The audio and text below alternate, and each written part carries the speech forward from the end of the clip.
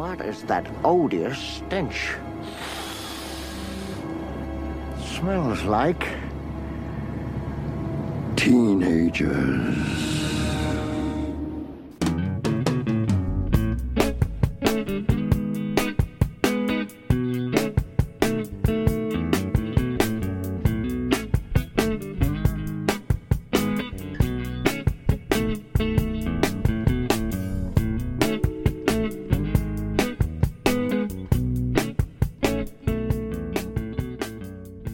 Welcome to And Why Not, the movie podcast and the nerds who haunted themselves. I'm Stuart Moraine, and each episode I'm joined by a guest to talk about a movie they love, and we see where the conversation takes us from there. If you're a regular listener, thank you and welcome back to the show. And if you're joining us for the first time, welcome to the show. Thank you for giving us a listen. I hope you enjoyed the film talk, and as always, and if you feel like doing so, you can keep the conversation going in the comments on our socials, in the And Why Not Facebook group, or wherever you see this episode posted. For this episode, I'm joined by All-Star Superfan co-host Rob O'Connor to discuss the 1995 tie-in movie Mighty Morphin Power Rangers, the movie. And now, with an advance warning on spoilers and all that introduction stuff out of the way, let's roll the trailer. They've never been stronger, bolder, or more fearless. They have never had to be, until now. From the center of the earth comes the most powerful enemy they've ever faced. It's time to pay the piper. Uh-oh, we're in trouble. Something's come along and it's first of all. Let's do it, guys! Right. It's Morphin time!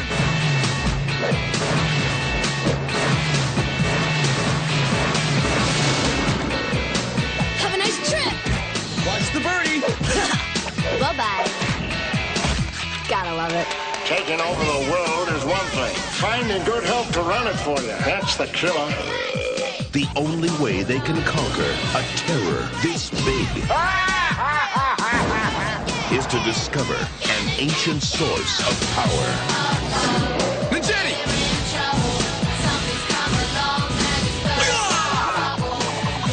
Eight ball, corner pocket. Man, you're ugly. Sensitive, too. Let's do it! It's the Zords! Yeah, Zord Schmords, I'll crush them like roaches. If you think you've seen it all, think again.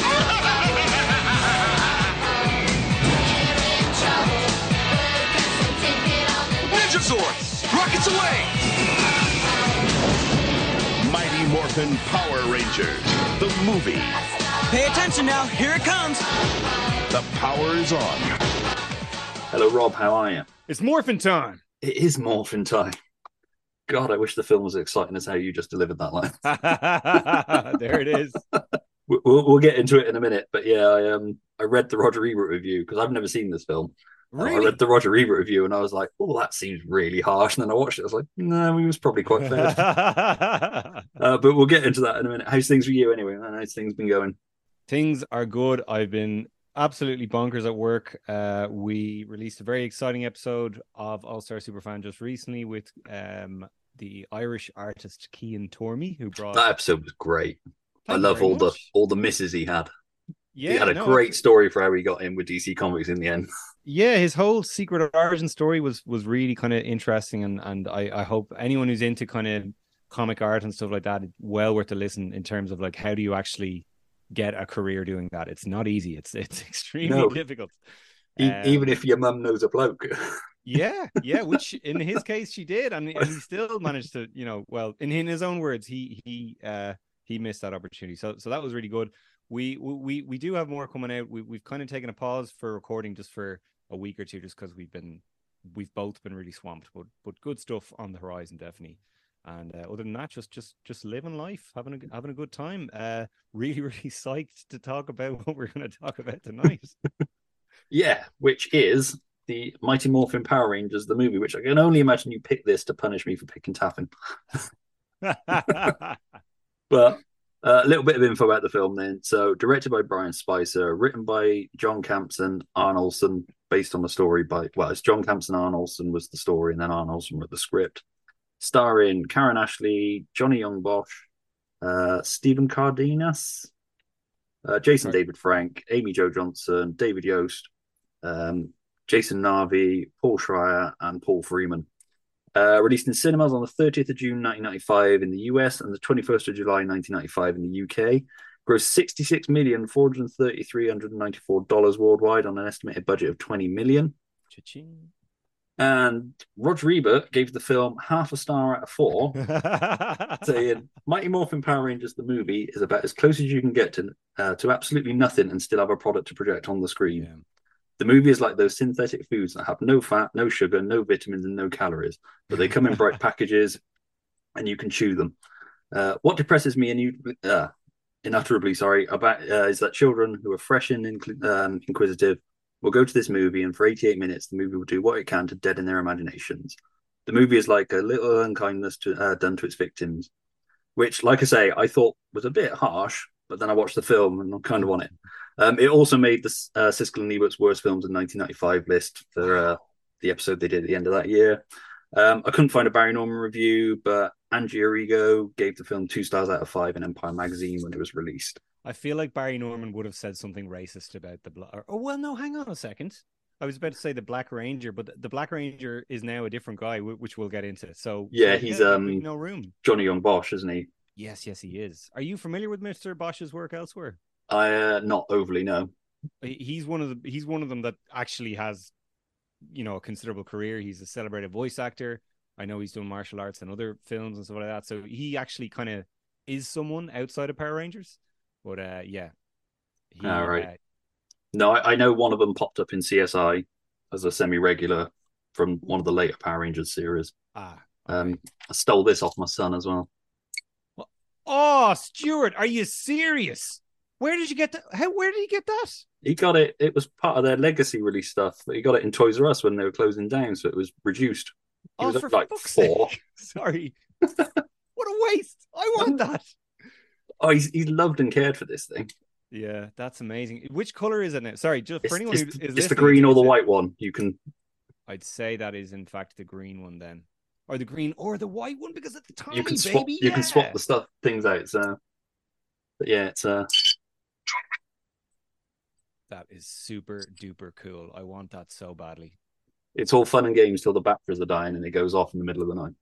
Well, as long as we're talking Power Ranger merch, can you indulge me for just a few moments, Stuart? Yes. Yep. Right. So, and I want to segue. I want to talk about the Power Rangers phenomenon to provide some context for your listeners as well, because I feel like, you mentioned this is your first time watching the movie. Anyone listening to this might be closer to your age than mine, so they might not have the kind of context needed to kind of properly appreciate what a Leviathan this film was. So hold on a second here.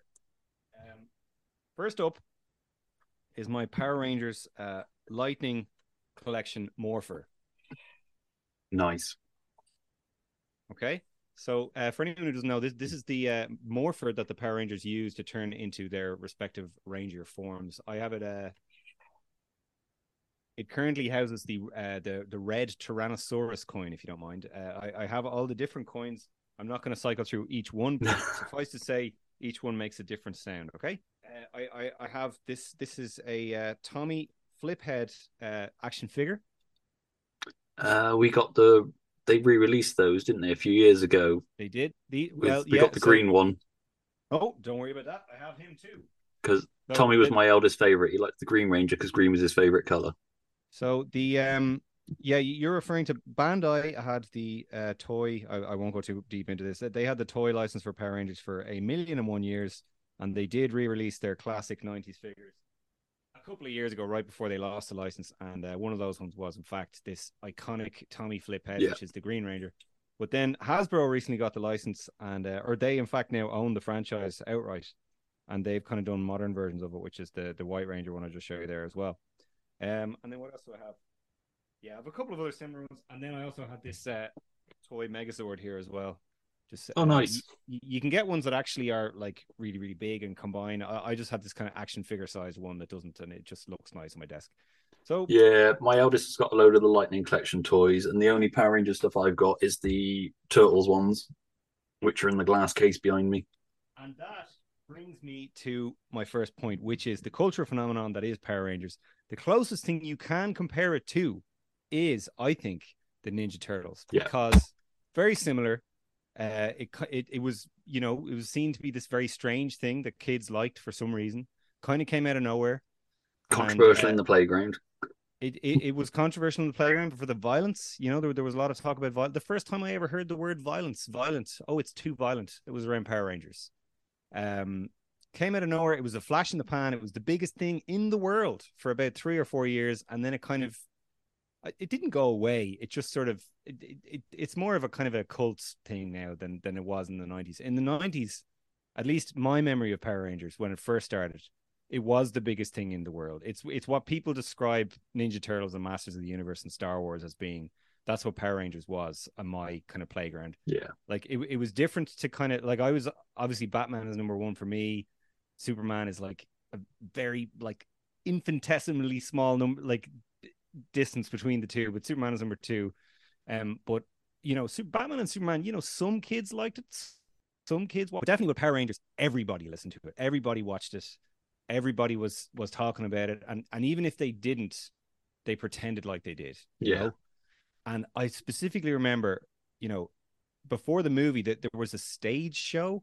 So my understanding of it now is I didn't even know this at the time, but the actual actors in the show appeared in this like live stage show that went on tours around the world.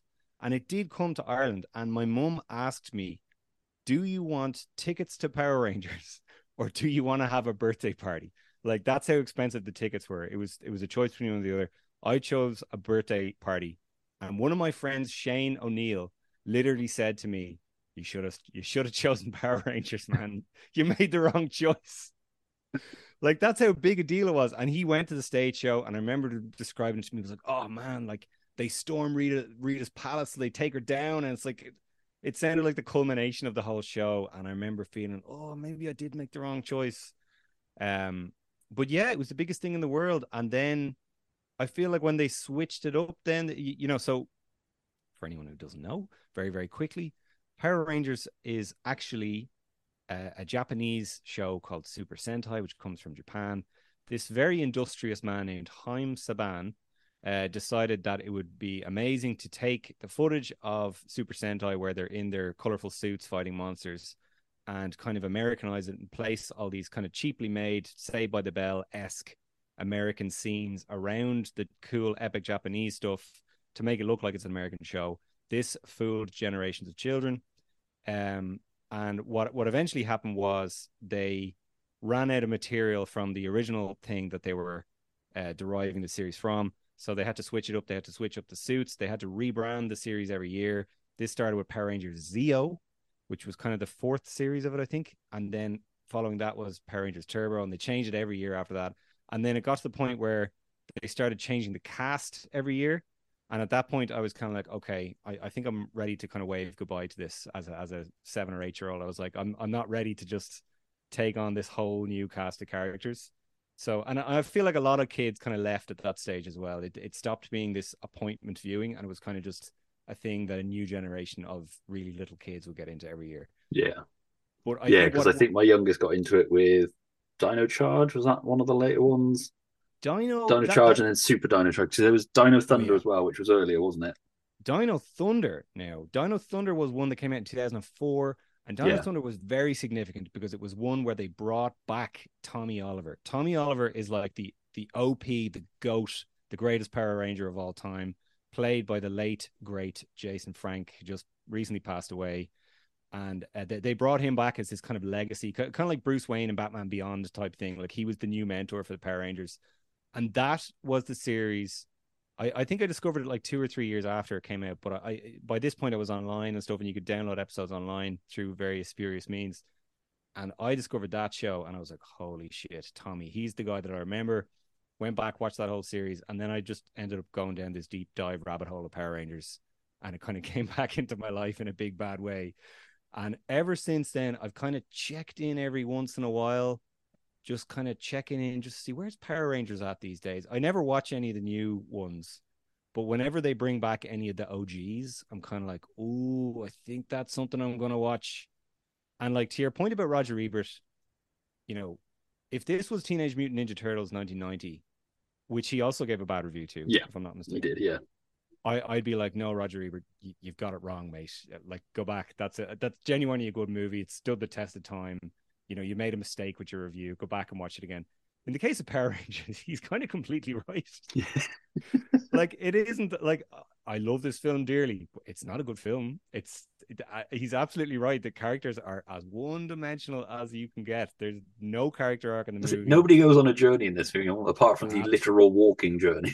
Apart from the literal, and that's the thing with Power Rangers as well. Like, a lot of quote unquote character development in Power Rangers is just people getting new powers and new Zords and new abilities. It's very rarely like someone learning a lesson of any kind. Now it does happen, but it's few and far between. Suffice to say, when Austin St. John, who played Jason, or Jason David Frank, who played Tommy, if either of them say the words, it's Morphin time. It just sends a bolt of electricity through my spine. It makes me feel like anything is possible. And it just like it just instantly supercharges you, and it just hooks you in. And it's total nostalgia goggles. I'm absolutely aware of that. But I'm kind of there with you for the ride, whatever that ride is. Whenever those words are uttered, I'm there. My ticket is bought. You know, so I suppose that brings us that's why I wanted to talk about Power Rangers. Well, that's it, because I mean, it's 30 years this year of the series starting. That I mean, I was 13 when it came out, so apart from like all the boys in my sort of year at school having a thing for Kimberly, and therefore watching odd episodes, I had no interest in it at all. It was just sort of like this goofy kid show, like you say, looked like a mashup between Saved by the Bell and. And again, going back to something I said before, like, I truly believe that, I could show Batman the Animated Series to anyone, and they'll either love it and become a Batman fan, or they've watched the very best Batman thing ever, and it's truly not for them. They're not going to find something else, Whereas, and that's true of a lot of stuff, like Superman. There's loads of examples like that. But Power Rangers, I genuinely feel like if you weren't there at the time, or you didn't discover it as a young child, no, you're never gonna. Yeah, no, I mean that's it. My eldest got into it. I think we were on holiday, and my youngest started watching Dino Charge, because when you're on holiday, you watch whatever's on. And then when he got back, he got DVDs and that. And then my eldest got into it, like going right back to Mighty Morphin. And then he seemed to know all this stuff. So I watched Linkara did a whole series of history of Power Rangers, looking at each Very thing, good. which are great videos if anybody wants to. And there's a great mythology to Power Rangers running Yes, throughout there it. is. It's really great. It's just a shame it's dumped in this. And now, before we go any further, if you have any appreciation whatsoever for the mythology of Power Rangers, but you just can't get past the goofiness and the silliness and the corniness of the actual show and the acting and all that sort of I stuff, think I know what you're going to say. you better believe it, baby. The comic book series by Boom Studios, Kyle Higgins, Ryan Parrott. Oh my God. Yeah. It's a million times better than it has any right to be. It's totally aimed at people like me, people who watched it as kids and imagined it to be this great epic science fiction masterpiece that it wasn't. And, it capitalizes on that, and it's way better. It has far more of like kind of an emotional depth. The characters have actual personalities. But it's still weirdly, it's still kind of set in the continuity of the show. Like, they deviate a little bit, but it's like, if you've seen the show, a lot of that stuff is valid. Whereas if it was me, I would have just started from scratch and completely rebooted it. They're very loyal to a lot of the continuity of the show, which is interesting. But I cannot recommend those comics enough. Like, they're so good. And if you're a gamer at all, I know you are not really a huge gamer. Is that right? No, they tend to piss me off more than help me unwind. Well, this is a game that will piss you off. I promise you. Not that it is like it's an amazing game, but it's very hard. Power Rangers Battle for the Grid is kind of a spin-off of the comics more so than the actual shows, and it's super duper. It's really Yeah, good. my eldest has got that. Yeah, it's so good. It's like Street Fighter, Mortal Kombat type thing, but Power Rangers, and it's genuinely one of the best fighting games I've ever like. For a series that's so repetitive and all the characters are kind of the same, every character in that game is completely different, and they have a completely different fighting style, and you can get it pretty cheap, and it supports cross-play. So if one person is playing on PS4 and someone else is playing on Switch or PC or whatever, they can all play against each other. It's kick-ass. So definitely check it out if you're into gaming at all. Yeah. So I mean, it was between series 2 and 3, wasn't it? This movie came out because they had to finish shooting season 2 at the same time as shooting the film. That's right. They went on this weird little bubble that had no real impact on the continuity and did this movie. Yeah, so it's interesting. This movie kind of mirrors the plot of the first handful of episodes of series three, Yeah. season three, but it's kind of in a continuity of its own. It's like its own pocket Yeah, they universe. sort of remade it, didn't they, in the TV continuity because it's a different Zordon, isn't it? Different Zordon. Who Dulcia is a character who's unique to the movie. In the show, there's a character called Ninjor who's way sillier, and he's the guy who gives them the new powers. And instead of going to a cool alien-looking planet, they just go to Australia. I think they might call it an alien planet, but it's pretty much just Australia. I'm pretty sure that's what they Um, did in the film. To be fair, yeah, it is. It is. It's just a less spectacular part of Australia that they go this to in the show. the Zordon in this film's weird though. I made a note that he looks like have you seen Ghostbusters 2? I have not in a couple of years, but I've You seen know when bits and Vigo bobs. possesses Ray and turns around? Yes. That's what Zordon looks like to me. And then when he's out of the tube and he's dying, he looks a bit like Emperor Palpatine's ballsack.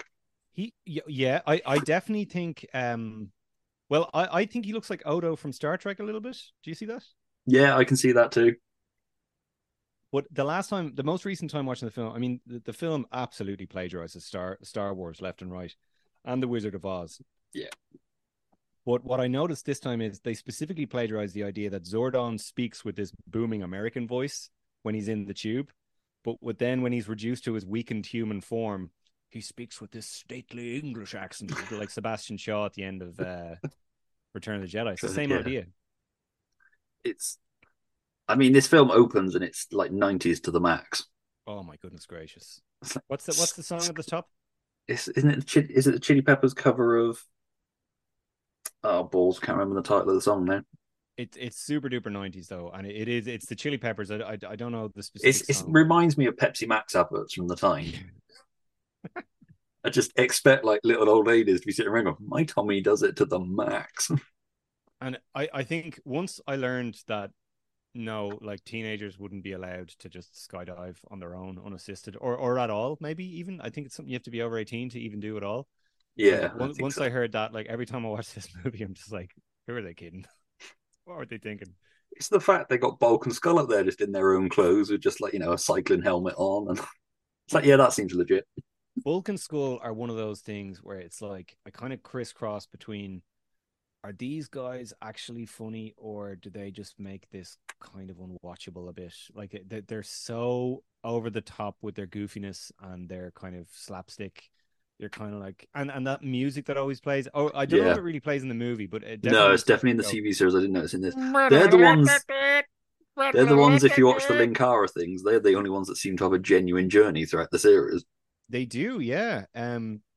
I think what you're referring to is like they stay with the show even after some of the originals have left and stuff. That they stay all the way up until Power Rangers in Space, and then a little bit beyond that as well. But definitely in Power Rangers in Space, there's this really epic finale of that's like kind of season 6 if you want to go that way. And there's an epic season finale where like the fate of the universe is at stake, and Angel Grove has been totally taken over by these evil villains or whatever, and all these people are sitting around this like burning trash can or whatever, and Bulk and Skull are like, don't worry everyone, the Power Rangers are gonna save us, and they're the only people who stick up for the Power Rangers when everyone else is like turned on them and all this. And it's this really epic moment of development, and then at the end of the episode they find out who the Power Rangers are for the first time ever, and it's really epic. But it would have been more epic if more of the original actors had stayed on. So by this point, it's like 2 or 3 reshuffles in, so it's not as big of an impact. Like Tommy isn't even there at that stage, so you're like, ugh. But no, that is a kick ass. It's basically like the Crisis of Infinite Earths of Power Rangers. It's called Countdown to Destruction.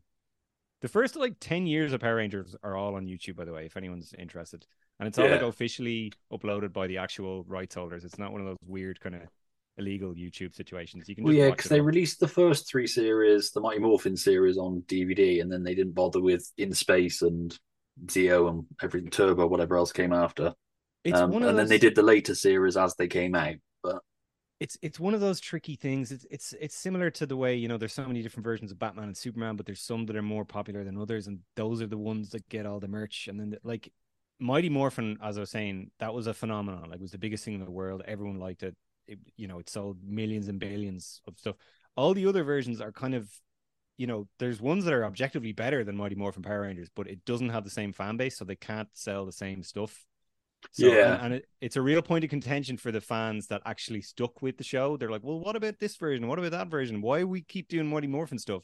But the sad reality is it's the stuff that sells, Yeah, that's it. I mean, I remember when it came out, there was the massive thing with the film, not so much because 95, as well as that, you had Batman Forever that summer, and there was a lot of Yes. hype for Judge Dredd as well because it was the big Stallone movie. Obviously, that one didn't really deliver either, but Batman Forever was the big summer hype thing. That was the closest we've had since Batman 89 to that sort of hype again. Wasn't Batman 89 levels, but it was close to it.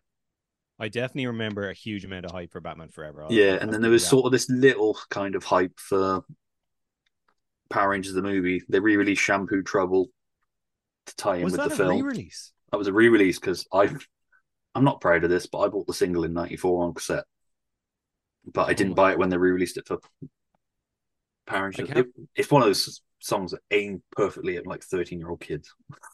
If first of all, every time I hear that song, every single time I think of Power Rangers the movie. It was so instantly associated with this film. I think it was in the trailer, Yeah, I think and it was used in the trailer. everywhere you went, you'd hear that song. Oh, we're in trouble, and it's so catchy. But I recently found out that there's a comedian over here, Garrod Farley. He plays in the UK a lot. You might have heard of him.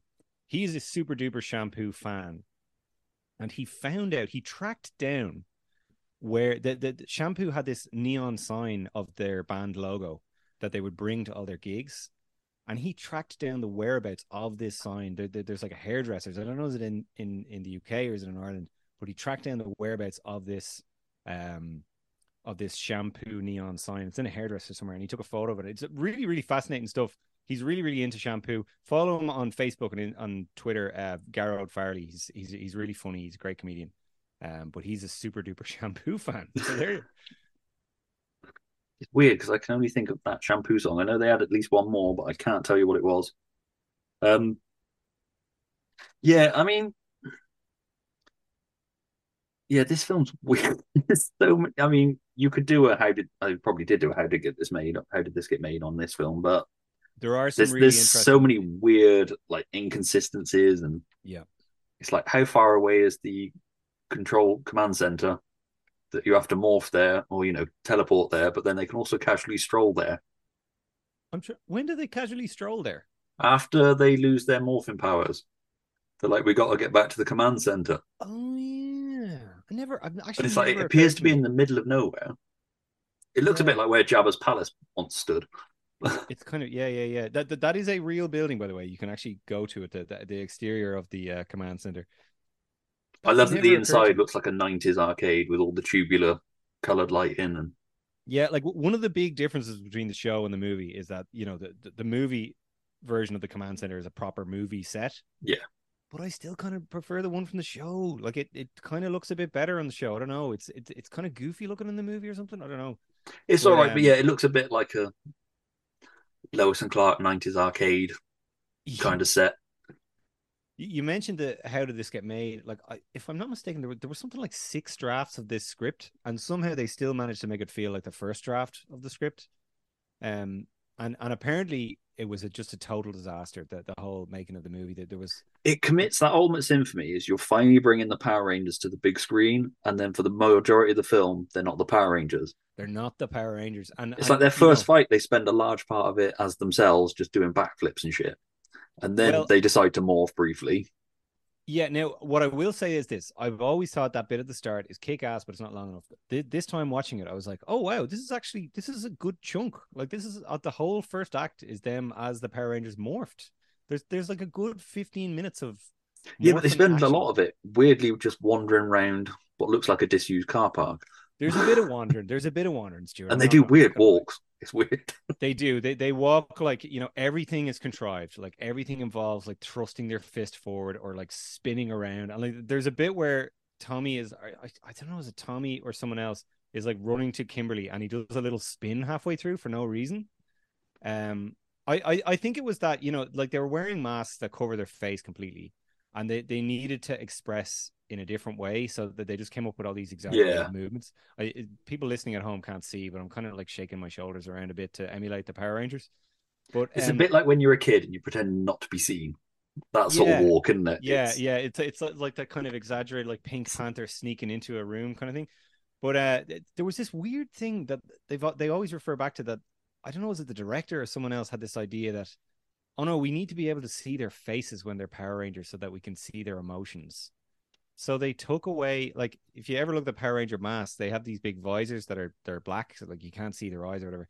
They took those away, so they were wearing. That's right. I've seen pictures of that, and you can see their eye, and it just looks so terrible. It didn't make any sense. And apparently they filmed this for a couple of weeks before they realized it wasn't working. Yeah, I want to say either Linkar or Oliver Harper or somebody like that's done a retrospective review of the film, and they had clips of that, because they also had some of the photos of Marissa Hargitay on set as Dulcia before she was recast. Or Marissa Hargitay was going to be Dulcia? Yeah. Holy shit, that's... Google Mariska Hargitay Power Rangers. The pictures that come up online. What the heck? I can't wait. My fiance, I should say, is a huge SVU fan, and we've been watching SVU recently, and we've been watching all the ones with with Superman actors in them, because there's quite a few. And that's insane. I can't wait to tell her that. That's a great excuse to make her watch Power Rangers the movie again. Just be like, that could have been Benson. I think I mentioned to you Benson's Christopher Maloney, isn't it? So. I think I mentioned to you off mic that my girlfriend, I need to stop saying that. My fiance watches a lot of superhero stuff with me, and a lot of it, like, she finds some enjoyment in. Really like Lois and Clark. Smallville has some nostalgic kind of pull there. Like, she watches all the new movies with me for the most part. She's watched all the classic Supermans, all the classic Batmans.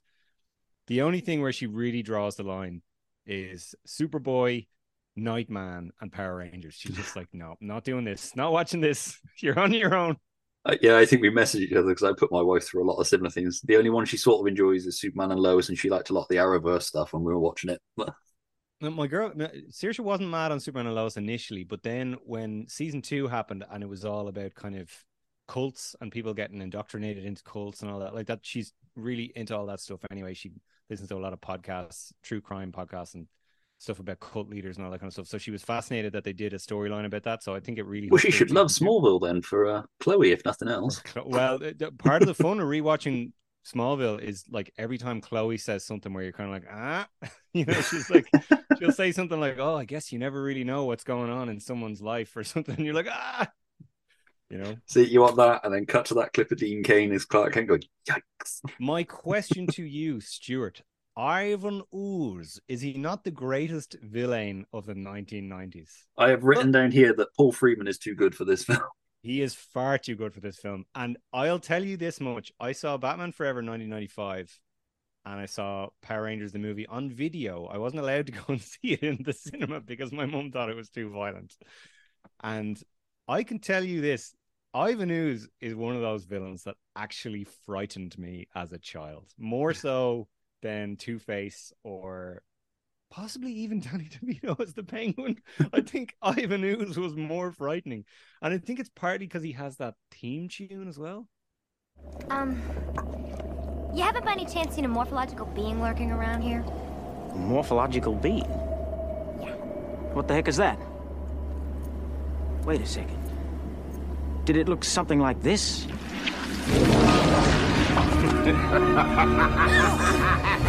Ew, gross. Too kind. Allow me to introduce myself. I'm the galactically feared, globally reviled, universally despised. They call me Ivan Ooze. Well, pack your bags, because we're sending you right back where you came from. He, a teenager with a big mouth. Not much has changed in 6,000 years. You obviously don't know who you're dealing with, Mr. Raisinhead. Really? Yeah, we're the Power Rangers. Woo! Where's my autograph book? Ha! Power Rangers, huh? So, short on still, using a bunch of kids to do his dirty work. Well, meet my kids.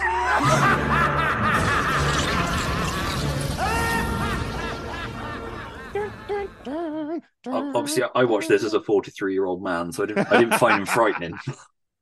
I was just watching it. I was like, this feels like he was like, what the fuck am I doing this week?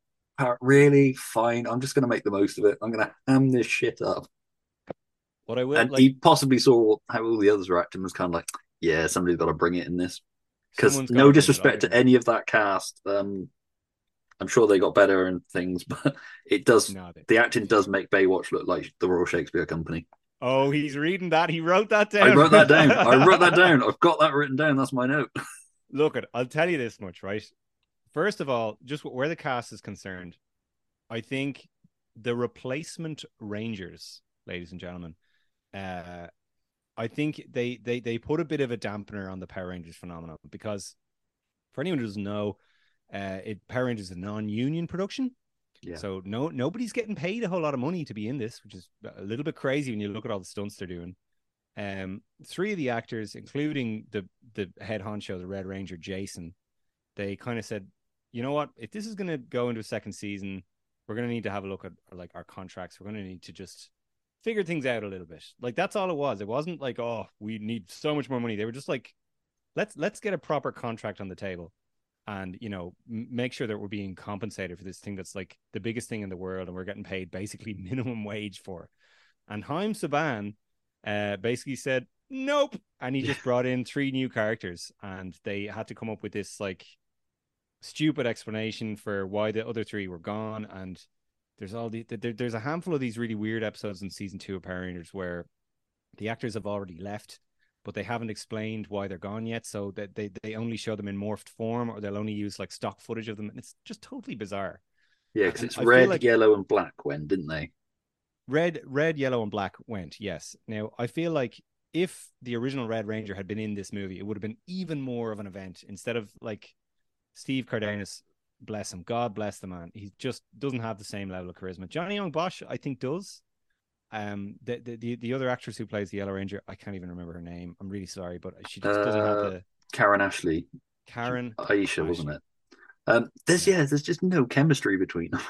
What I'll say, You got though, it. is this. The only ones that seem to have chemistry is obviously Tommy and Kimberly, Bingo. because there was the hint of the relationship. I can't remember whether they either developed it or not.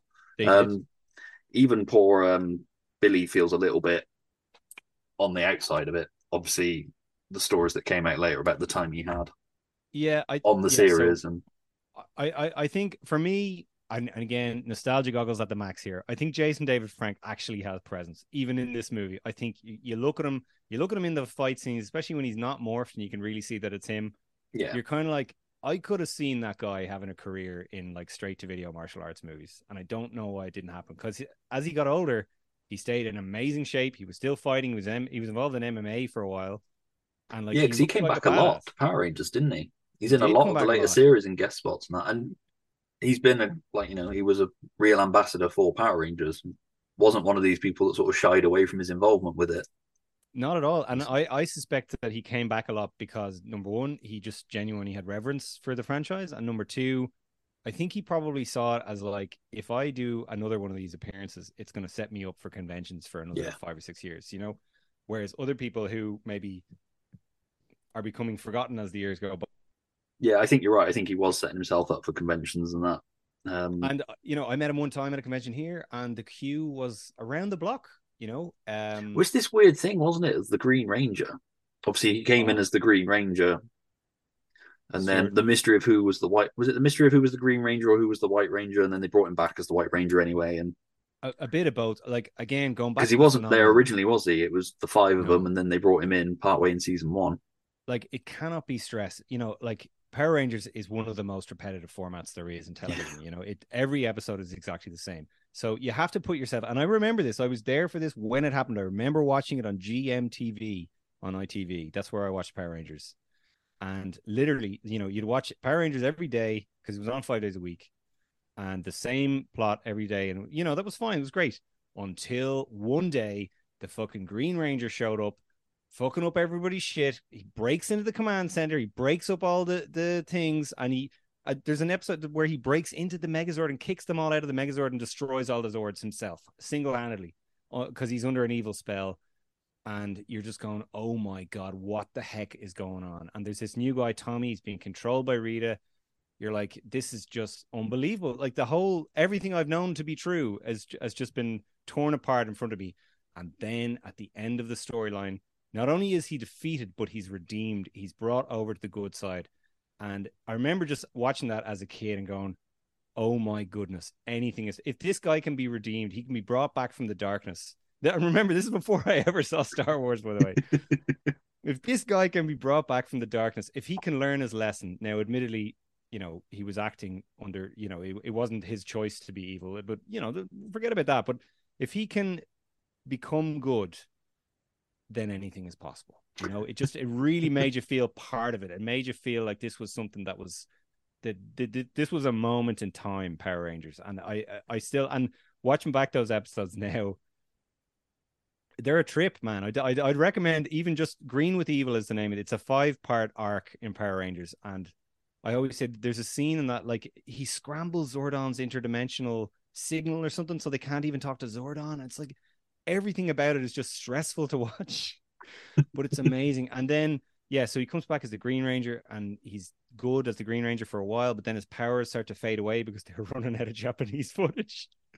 So then they made the decision to bring him back as the White Ranger, and then he becomes the leader of the Power Rangers. And I think it was that point when he became the White Ranger and he became the leader, I was just like, oh my God, I'm in. Like, sign me up. That's when I became kind of obsessive about Power Rangers for, a little while. It was a flash in the pan. Again, this obsession lasted maybe a year, but that's when I was kind of like, oh my God. And then obviously the movie and everything else.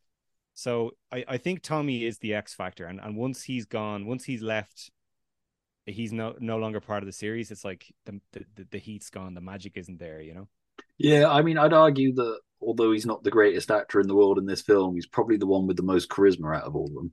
110%. Totally agree.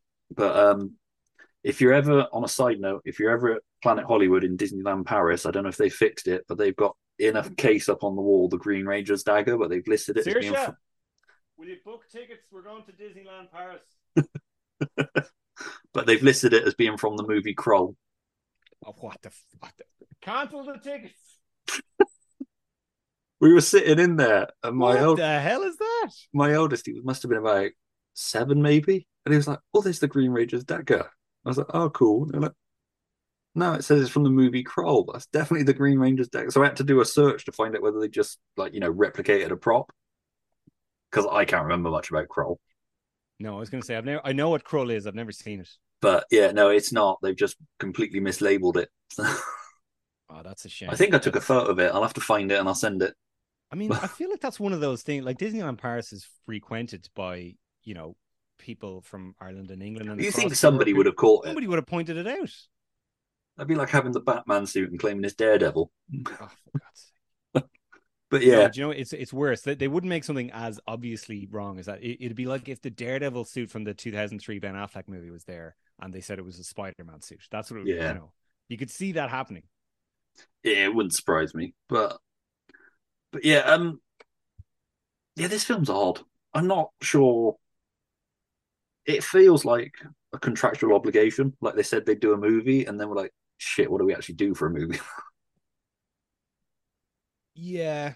I mean, I think if it was me, if I was making a Power Rangers movie, what I would have done was, first of all, I wouldn't set it in the continuity of the show at all.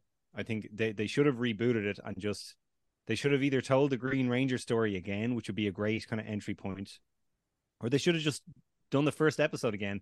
And crucially, I think they should have reduced the amount of Rangers involved. Like 6 is just too many. Like there's too many characters there for a movie when there's no kind of preamble, there's no setup, and you're meeting these people effectively for the first time. Really 4, like I think that first X-Men movie, there's really only 4 of them on the team, and then there's Rogue. And like even of that 4, Storm has nothing to do in that first X-Men movie. But like everyone else is fairly well served. I feel like that would have been the magic touches. Just have 4 Power Rangers and really dig deep into all of them and give at least 2 of them like a really substantial character arc. Well, I mean, that's kind of the thing I disagree with Rodrigo on, where he says, it'll dull children's imagination. I think if anything, it'll at least get them thinking of what they would have done better. Because I can't imagine many kids came out feeling satisfied. It seems to any positive review we read now is like, this is such a bad movie, I love it kind of reviews. if you go on Letterboxd and the like. But the one time I saw this as an actual child when I was 5, I definitely remember really liking it. yeah, I suppose. Yeah, again, it's difficult because I'm watching it as a 43-year-old man. I'm looking at like Dulcie and be like, oh, there was the thing for the dads, and And further to that, what I would say as well is I didn't actually really care for the Ninja Turtles movie as a child. It's a film that I grew to appreciate when I got older. see, I always Whereas, preferred Secret of the Ooze because it just felt yeah, a bit more colourful and lively and a bit more like the cartoon. and Secret of the Ooze is definitely a lot more like Power Rangers the movie Yeah, than Ninja Turtles 90 is, you know. I think there is so much color in this, and the stakes feel a bit bigger, and the scale of it all feels a bit. The costumes, man, definitely but the look suits look cooler. great. I will. Yeah, I can't fault the suits. I mean, I don't dislike the command center in that it looks like a 90s TV set weirdly still, Yeah, no, it does. But like but the it costume, looks like they got like Lois and Clark budget rather than Power Rangers budget for it. the Because I costumes in the can't movie. imagine much of the 20 million went on the cast. No, no. Well, I mean, maybe Paul Freeman got a nice little, Yeah, Paul Freeman possibly did. I no, read no, somewhere maybe, that some of the names they wanted for that, like Christopher Lloyd and God. Well, Christopher Lloyd was doing some crap in the 90s. Like he might like My Favorite Martian, yeah. Dennis the Menace the movie. Well, not to be confused with Dennis the Menace, but Dennis I the think Menace the again they were movie. just picking any sort of that sort of level name. So I think Danny DeVito was in it as well. Which again, nothing against Danny DeVito, but he wasn't like Batman Returns aside, which was not deemed a success anyway. Obviously, financially it was, but not. Paul Hence the Freeman, course correction for. yeah. I just I love the idea though that they asked all these famous actors and then they eventually got to, oh my God, I mean, name a couple of big movies, and someone said, oh well, I don't know, Indiana Jones, and they kind of Somebody was just looked down watching the Raiders of list. the Lost Ark. Now, what this dude's doing now?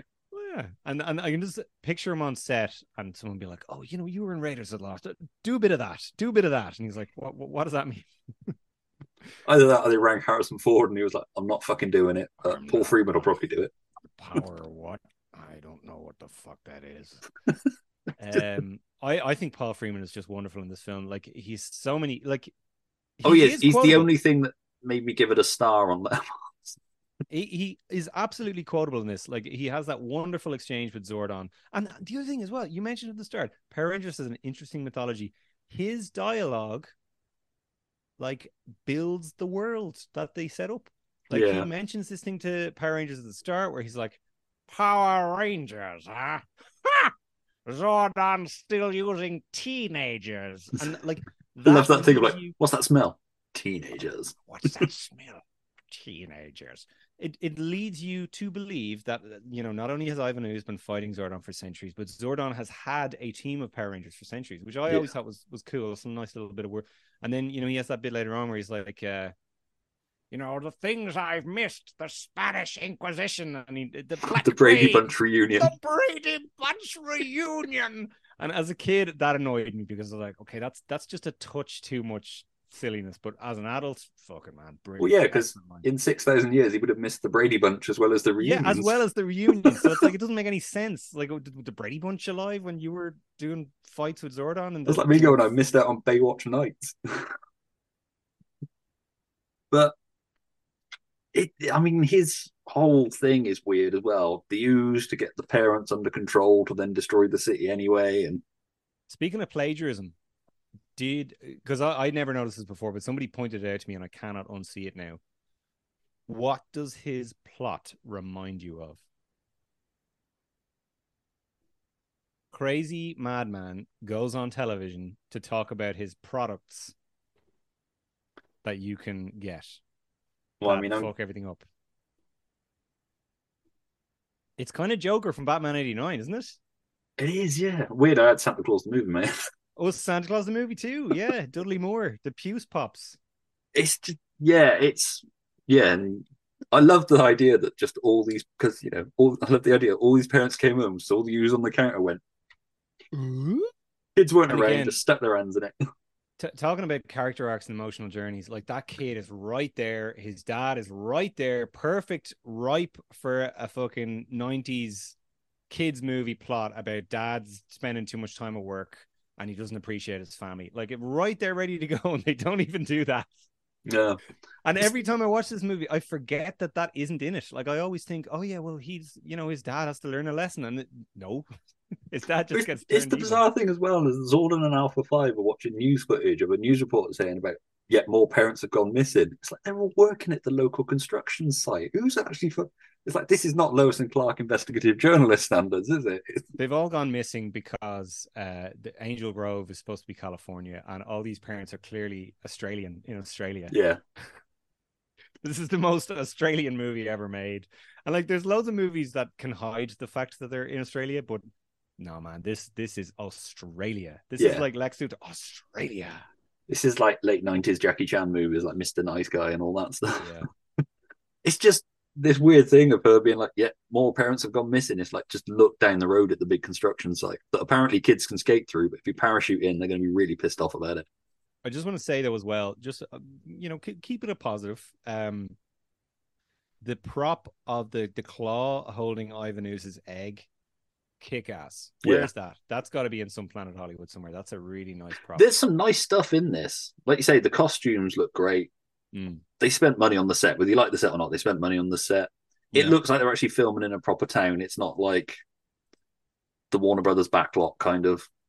It's as much as I love Lois and Clark, everything looks like it happens on two streets. Yeah.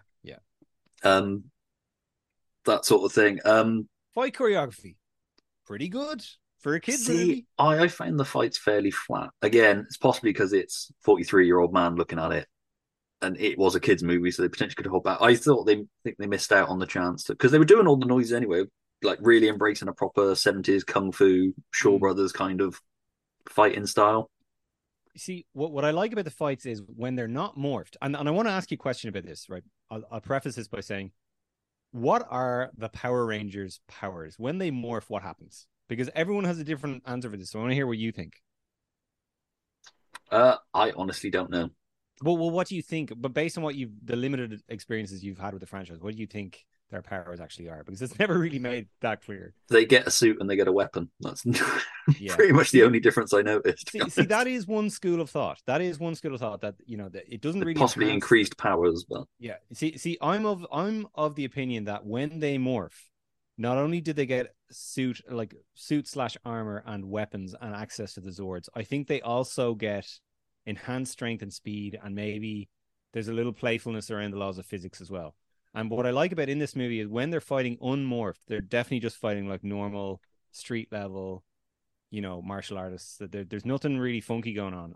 As far as I'm aware, I might be wrong, but once they become the Power Rangers, it's full on like Looney Tunes physics. Yeah. They're able to like hang in the air and do these like spin kicks for ages, and that they're kind of able to glide / fly, sort of, not really. Like there's a lot more kind of Crouching Tiger-y type stuff. Yeah. Look, it's not Crouching Tiger. Don't get me wrong, but like I like that they differentiate a little bit between their power level when they're unmorphed versus when they become Power Rangers. Like they're clearly stronger. They've got all the badass weapons, and they can kind of do big kicks that are even bigger than the ones when they're unmorphed. Yeah, I think a lot of the fights just seem to be flipping away from stuff or flipping towards stuff. Or flipping towards stuff and then back flipping away again. It's again though, it's fighting in a kids film kind of thing. So I get the restraint of doing it. The female Power Rangers seem to need saving quite a lot, I noticed. Save them? Yeah, there's like the yellow one ends up in a cave. It's like, help me. Oh, sorry, as in the female ones need to be saved. Need to be saved, yeah. Correct. It seems to be. I mean, in this film, I don't know, in the series they may have more presence and agency about them, but in this it felt very much. Well, one of the interesting things about the series was that in the original Japanese footage, the Yellow Ranger was a man. Yes, yeah, I know. So there was never any like damsel in distress type situations for the Yellow Ranger. There definitely was for the Pink Ranger though. I'm trying to think of any specifics. I'm acting like this big Power Ranger super fan. I'm not. It's a series that I kind of vaguely remember from being a kid, and that I sometimes watch late at night on YouTube. Like it's not something I'm intimately familiar with, but there definitely is bits where the Pink Ranger is in peril, and it's very kind of old sort of throwback, so something that would be deemed problematic today. Yeah, because she's clearly one of the most competent of them as well. So it's weird to see her You know, like whereas if anyone, Rocky, the Red Ranger in this, he just seems like a complete dope, and he should What's be it? going. And I mean, again, I'm looking at on this with like 2023 sensibilities at something from 1995, where I mean, let's face it, most things in the 90s were guilty of that.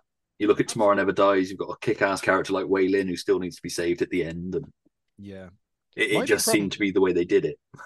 I like talking about Tomorrow Never Dies, because I'm sure you want to talk about anything other than this film.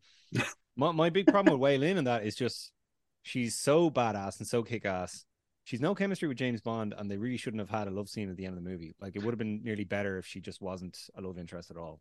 No, I was listening to um, the Spy Hard podcast, and they had a guest on that, and she said about think of it as like Wei Lin is like James Bond, so she's just using him. You know, they've gone through this thing, and then she's just using him for a fuck, basically. And then Interesting. I like and, that. and if you view it like that, it kind of. But I agree, it should have been more like Camille in Quantum of Solace. There shouldn't have been any sexual relationship. Or what's her face from No Time to Die? Same kind of scenario. Yeah, Lashana Lynch. Yeah. yeah. The other 007. I hope it's not controversial to say. Love that actress. Loved her performance.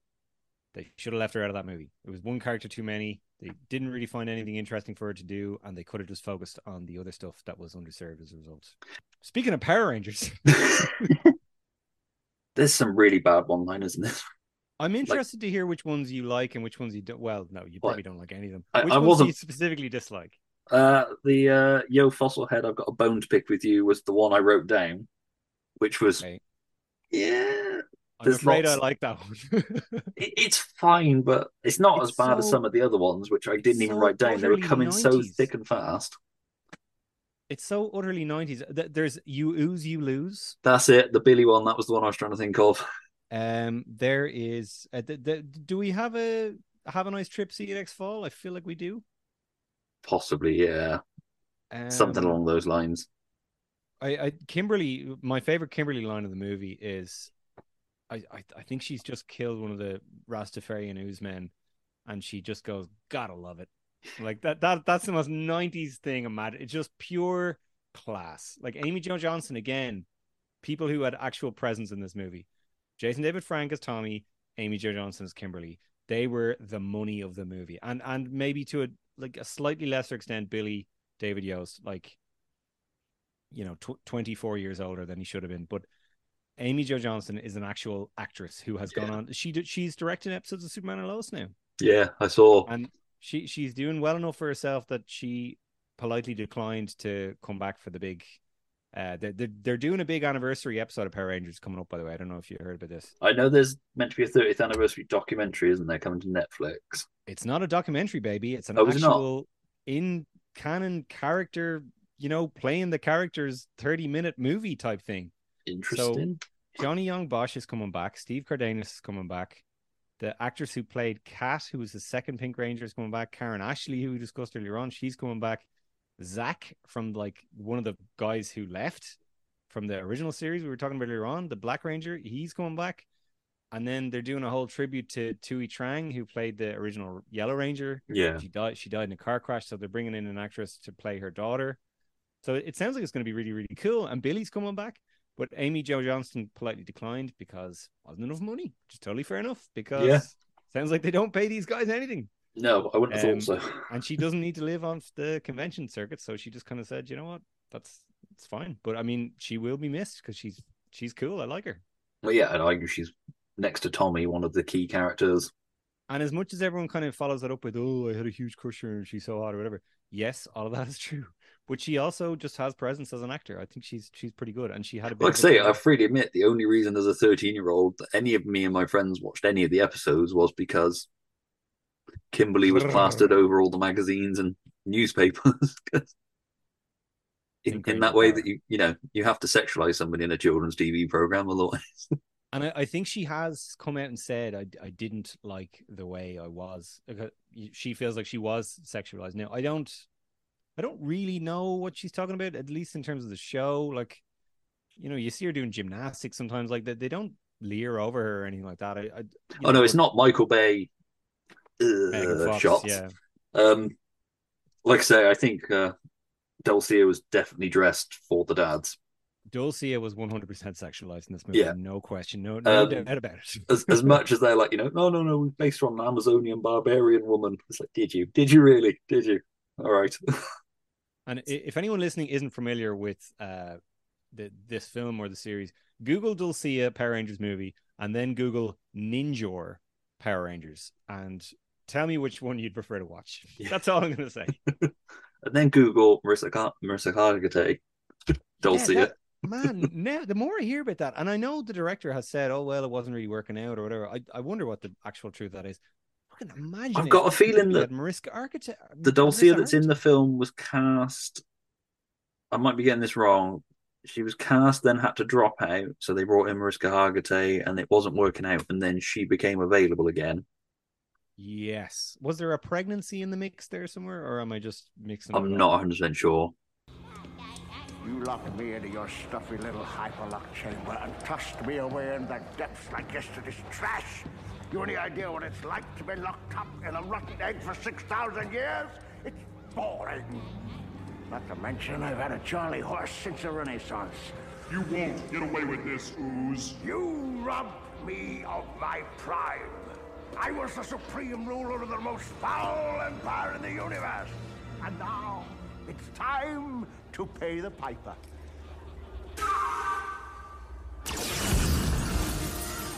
Oh, the things that I have missed! The Black Plague! The Spanish Inquisition! The Brady Bunch reunion!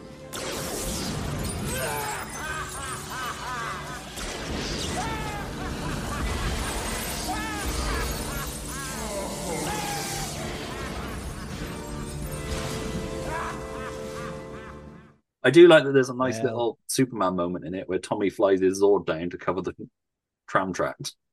I noticed that. Do you know what other Superman moment? Talking about plagiarism, the bit where Zordon, they discover Zordon much earlier in the movie, and Ivan has destroyed the command center, or whatever, and Zordon is sitting at the base of the destroyed cube, and there's full on like Kryptonian crystals all around him. That they 100% swipe that. Like there's so much swiping going on. But yeah, definitely the train track thing. I noticed that. We're leaving out the giant mastodon in the room here, Stuart, which is the tragic computer generated imagery in this film. Yeah, I made a note of I goodness wonder if gracious. that even looked impressive in 1995. It's the only part of the film where I just can't like. It's the only thing I truly don't enjoy about the film for all its flaws, for all its crimes.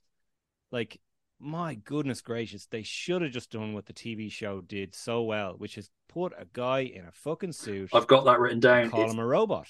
The whole Zords battle is missing that campy kaiju inspired TV series fight where suddenly they're like towering over this massive city that you never see on ground floor level. But yeah, what I will say is this: what I do appreciate that this movie at least tries to do is it shows the Zords doing stuff before they combine. Yeah, I do like that they at least tried to do that, and I feel like the place for the CGI was there. But once the Zord becomes the Megazord, like once they all combine together and they become the guy, that's when it needs to be a guy in a suit and just have him fighting. It looks and like they do that in the second movie. In Turbo, a Power Rangers movie, they kind of went, do you know what? The CGI didn't work. Let's just put a guy in a suit and do it that way and film it like a movie. And it looks a million times better. And it's the only thing about Turbo, the Power Rangers movie, that is better than the first movie. If you think this movie is bad, baby. Yeah, I know. Oh my goodness gracious. Do now even my eldest was don't like, even think about don't watching watch that Turbo. one. Don't watch Turbo. At least this one has a soundtrack. It has a look. It feels like a movie. Turbo just it's so dreadful. It's so it bad. looks like the CGI guy did the animatic, and they were like, "Oh, cool, you're done then. We'll just take that." And he was like, "No, I need to like render it and finish it properly." And that, like, no. It's like when you look at like animatics for like a Shrek or Incredibles or one of the CGI animated movies. When it's not finished, it's just a rough thing. That's what it looks like. I mean, it's 95, so. Do you know what the most tragic thing is, though? Anyone listening to this right now, this episode of And Why Not, if you're listening to this episode right now, do me this big favor. Go to www.youtube.com and type in Ninja Megazord first appearance. And if you look at that Japanese footage of that Ninja Megazord, which shows up in season 3 of the show in the traditional way of a guy wearing a suit, oh my God, it's so badass. And there's all the crazy Japanese special effects they do. Like there's like when he punches with his left fist, it cuts to like an image of a gorilla going, ah. And then when he punches with his right fist, it cuts to an image of a wolf going, Rah! And it's incredible. Imagine seeing that in a movie screen. It would have been amazing. And instead, they just did this ridiculous rubbish CGI. What the heck were they That's thinking? the weird thing, is that they got a movie and didn't put that movie effort into the right places. Mm. I mean, a better filmmaker, film company would have been like, no, the CGI isn't there. Let's just do what we do, but do it better. Yeah. You know, we got more time to perfect it. It doesn't have to look like just shoeboxes with buildings paint oil on them and an actor in a suit stomping around it. Yeah, and like if anything, the problem with those things you've described, like the TV version, it's all flood lit. Like so everything is just lit like there's giant searchlights on them. So you can see all the flaws and all the imperfections. The benefit of a movie is you can take your time, you can finesse the lighting, you can add in smoke, you can do all these different bits and pieces to make it look much more effective. They could have just done all of that and would have looked amazing. And it kind of does look pretty good in the second one.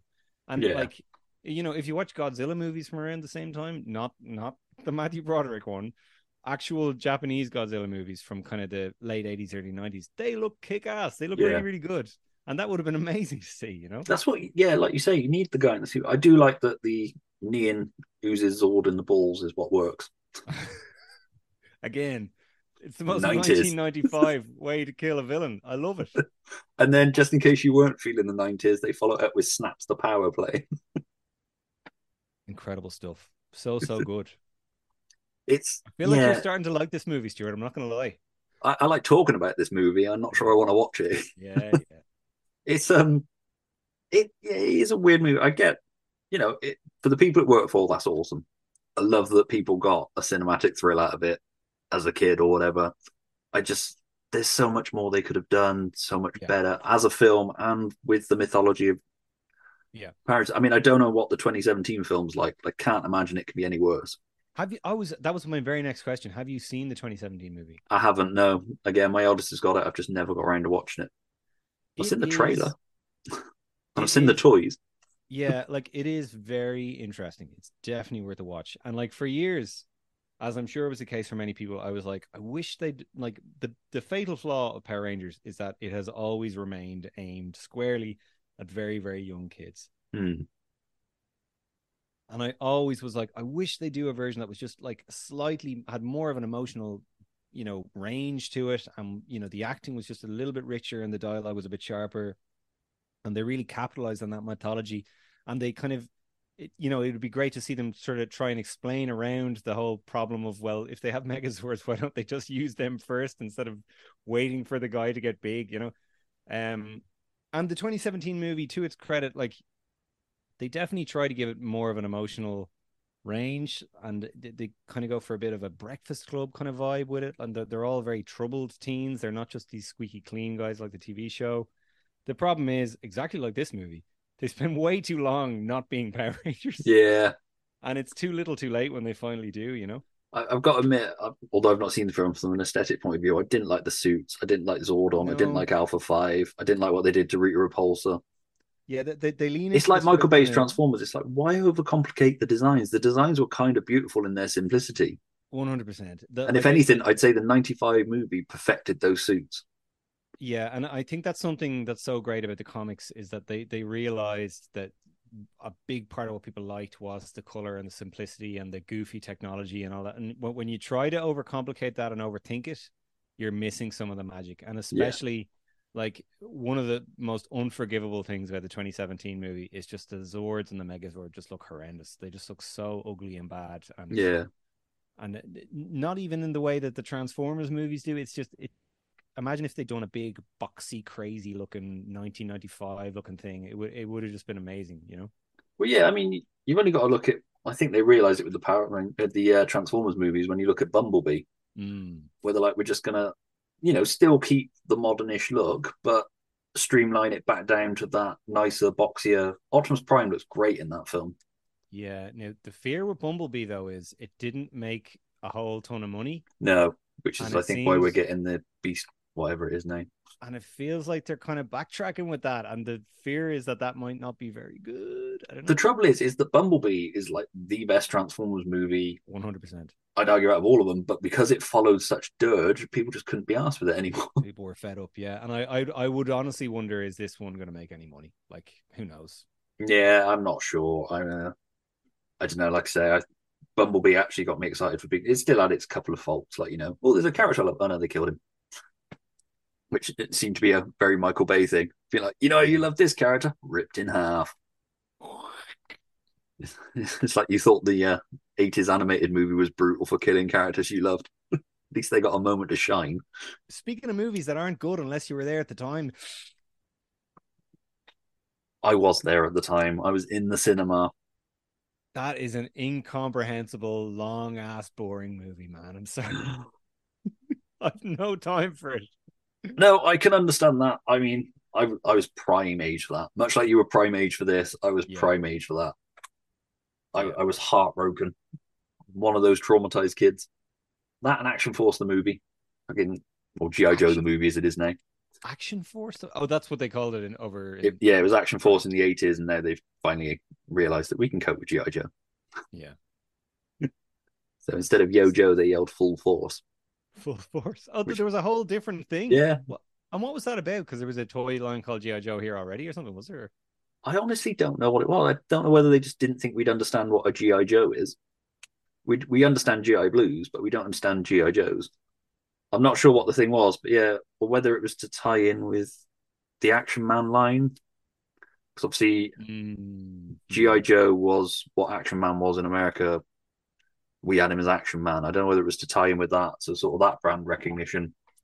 Maybe it was that the BBFC deemed the word infantry to be too violent, so they demanded Possibly. that it be changed. That's why we had to have Teenage Mutant Hero Turtles. Exactly. But yeah, I'm just so glad all I'm these so dudes glad- running around shouting Full Force. I'm so glad that the Teenage Mutant Hero Turtles intro can be found on YouTube in reasonably good quality, because that's one of those things that could have just been forgotten. Yeah. To the whereas that is the version that I still hear in my head. Like that's the version we got in Ireland as well. Ireland is not part of the UK, ladies and gentlemen, but we do get a lot of your kind of cultural imports. Yeah. One of them being Teenage Mutant Hero Turtles, and as a kid, the way you differentiated the cartoon and the movie was the Ninja Turtles and the cartoon was Teenage Mutant Hero Turtles. Yeah, Michelangelo wasn't supposed to have nunchucks, was he? Yeah, that's because something nunchucks were illegal. I remember him having nunchucks though as a kid. Like it's not, and I didn't see the movie a bunch of times. I saw the cartoon like every other day, but like Yeah. I always remember him having. Maybe it's because the toy did come with nunchucks. I think, didn't he? Yeah, he did. Yeah. It was the whole thing with the Secret of the Ooze. It's like we don't want to see them using their weapons, so we'll see them pick up everyday household objects and use those as weapons instead. Because kids can't get hold of nunchucks, but we can easily get like two things that look like nunchucks strung together and beat the shit out of each other with that. Like yo-yos and stuff. Yeah, It was that weird mentality of like, yeah, use some sausages strung together as a weapon. I think I'm gonna watch Ninja Turtles tonight. Side note, by the way, we've talked a lot about Ninja Turtles tonight. We've talked an incredibly great deal amount of time about Power Rangers.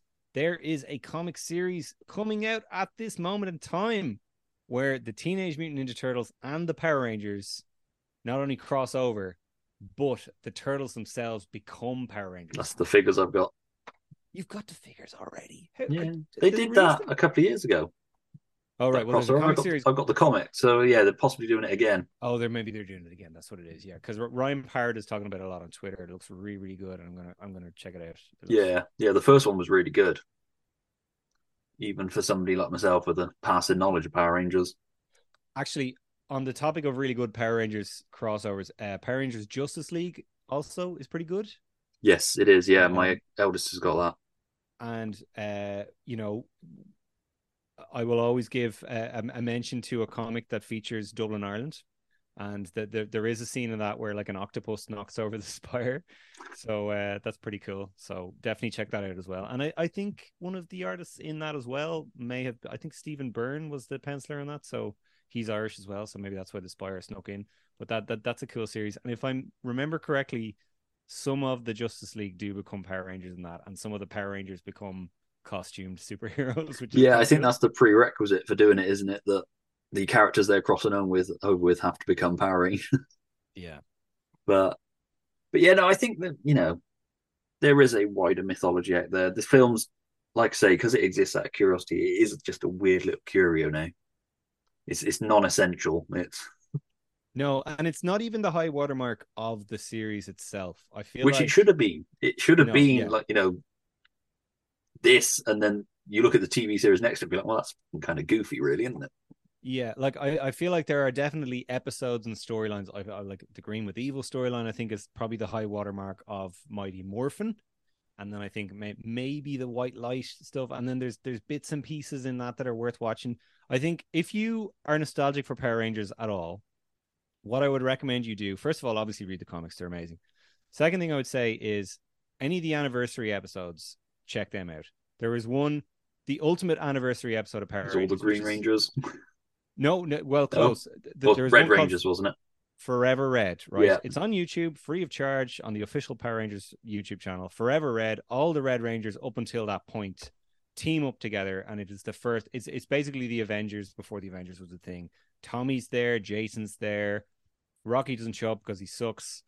But all the other Red Rangers are there, and they just fight a big old bad guy on the moon, and it's kick ass. And it's like 23 minutes, and they just squeeze all these characters in so effectively. It's such a love letter to the series at that point.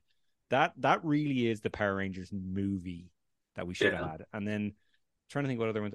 Countdown to Destruction, definitely watch that. That's kick ass. And then some of the more recent kind of reunion ones as well, where Tommy comes back. They're okay. Super Mega Force, it's kind of implied that it's every Power Ranger ever when it's really just Tommy and a bunch of randomers from various years, and then just a load of extras wearing the other costumes. And then there's one Ninja Steel where Tommy turns into every form that he has had up until that point using a Master Morpher, which I also have. There we go. Yeah, nice. That's actually one that I kind of custom made myself because I'm that much of a loser. Those are good. And then obviously this upcoming thing that's coming out, I'm really excited to see what that turns out to be. That's going to be on Netflix in April, I believe April, it is. yeah.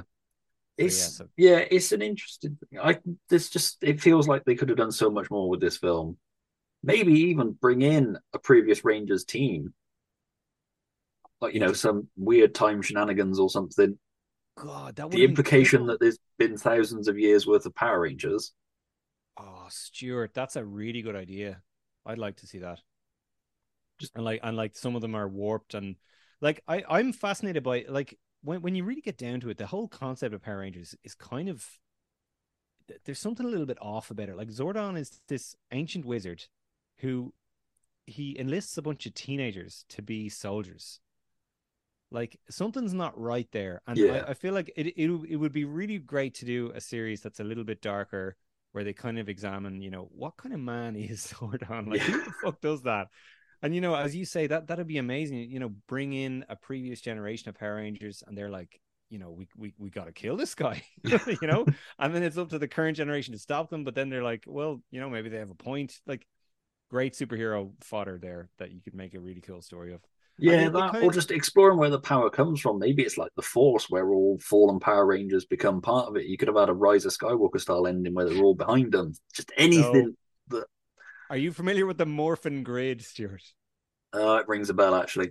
The Morphin grid is basically the Force in Power Rangers. It is, but it's kind of like the Speed Force as well, in that it is a literal plane of existence, but it is also right. The energy field from which all Power Rangers derive their power. And like every different kind of variant of power exists on the Morphin grid, and it's never entirely clear what it is, but it is, like again, ripe for storytelling. Like what the fuck is the Morphin grid? All right, and sorry, Morphin, by the way, Stuart, just in case you're wondering, there's no G in Morphin. It's Morphin, Morphin, and no apostrophe or anything. No, absolutely not. And in certain territories. They had to swap out the word morphin because it sounded too much like morphine, which they definitely didn't want any kids taking. Mighty Morphin Power Rangers, that would have been. That's the dark movie you want. I think you're going to want to check out a bit of Mighty Morphin Power Rangers after suffering through this movie. It's weird though. This movie made 66 million on a 20 million budget, or more than 66 million, nearly 66 and a half, not far off it. Yeah, I mean, it's just You would have thought they'd have pushed for. I know, obviously, Turbo came eventually. You'd have thought they'd have rode that way. Perhaps they saw what happened with Ninja Turtles and thought, no, we'll take the win. And it's hard to say, really. I mean, I don't know. I know this had a very troubled production. There was a lot of drafts of the scripts written, and then obviously the actors were really overworked, and they were because they were doing series 2 as well at the same time, weren't they? Yeah, so maybe, but again, I just think that the perfect solution was just different cast, reboot the whole thing, just do a movie version of Power Rangers and a TV. But I suppose in the 90s that didn't really, movies or TV shows became movies back then were Star Trek. Where you kept the cast and you spun it off from the thing, and it was the same people, it was the same continuity. So maybe that's what they had in mind. I'm not sure, but like if it was me, I would have just started the whole thing fresh. Now that being said, I'm grateful that Jason David Frank is in this movie. Maybe you keep him and you recast some of the others, or you keep him and Kimberly and you recast everybody else. I don't know, or keep David Yost. I don't know, but I think I think if you're going to keep David Yost, you've got to give him something to do. This is the problem: is none of them have something to do. The thing, at least with the Star Trek movies, is that they do feel cinematic. Maybe not Insurrection. I would argue that in the TNG movies, nobody has anything to do except Patrick Stewart and Brent Spiner. They're the two, and everybody else is standing around going, "What are we doing?" Yeah, in First Contact, they're literally dumped on a planet or on Earth, but. And First Contact is a little bit fun because some of them go down and get drunk. Yeah, I do like First Contact. It is the action movie of the Star Trek films, but I do have a soft spot for it. It is the film that made me fall in love with Star Trek movies again. Whereas and rediscover how good the original series ones were. The original series, you have Kirk, Spock, and Bones. It's just this invulnerable triumvirate of characters who feed off each other and constantly are saying and doing interesting things. And when they're in each other's company, it's fucking dynamite, even if the movie is terrible.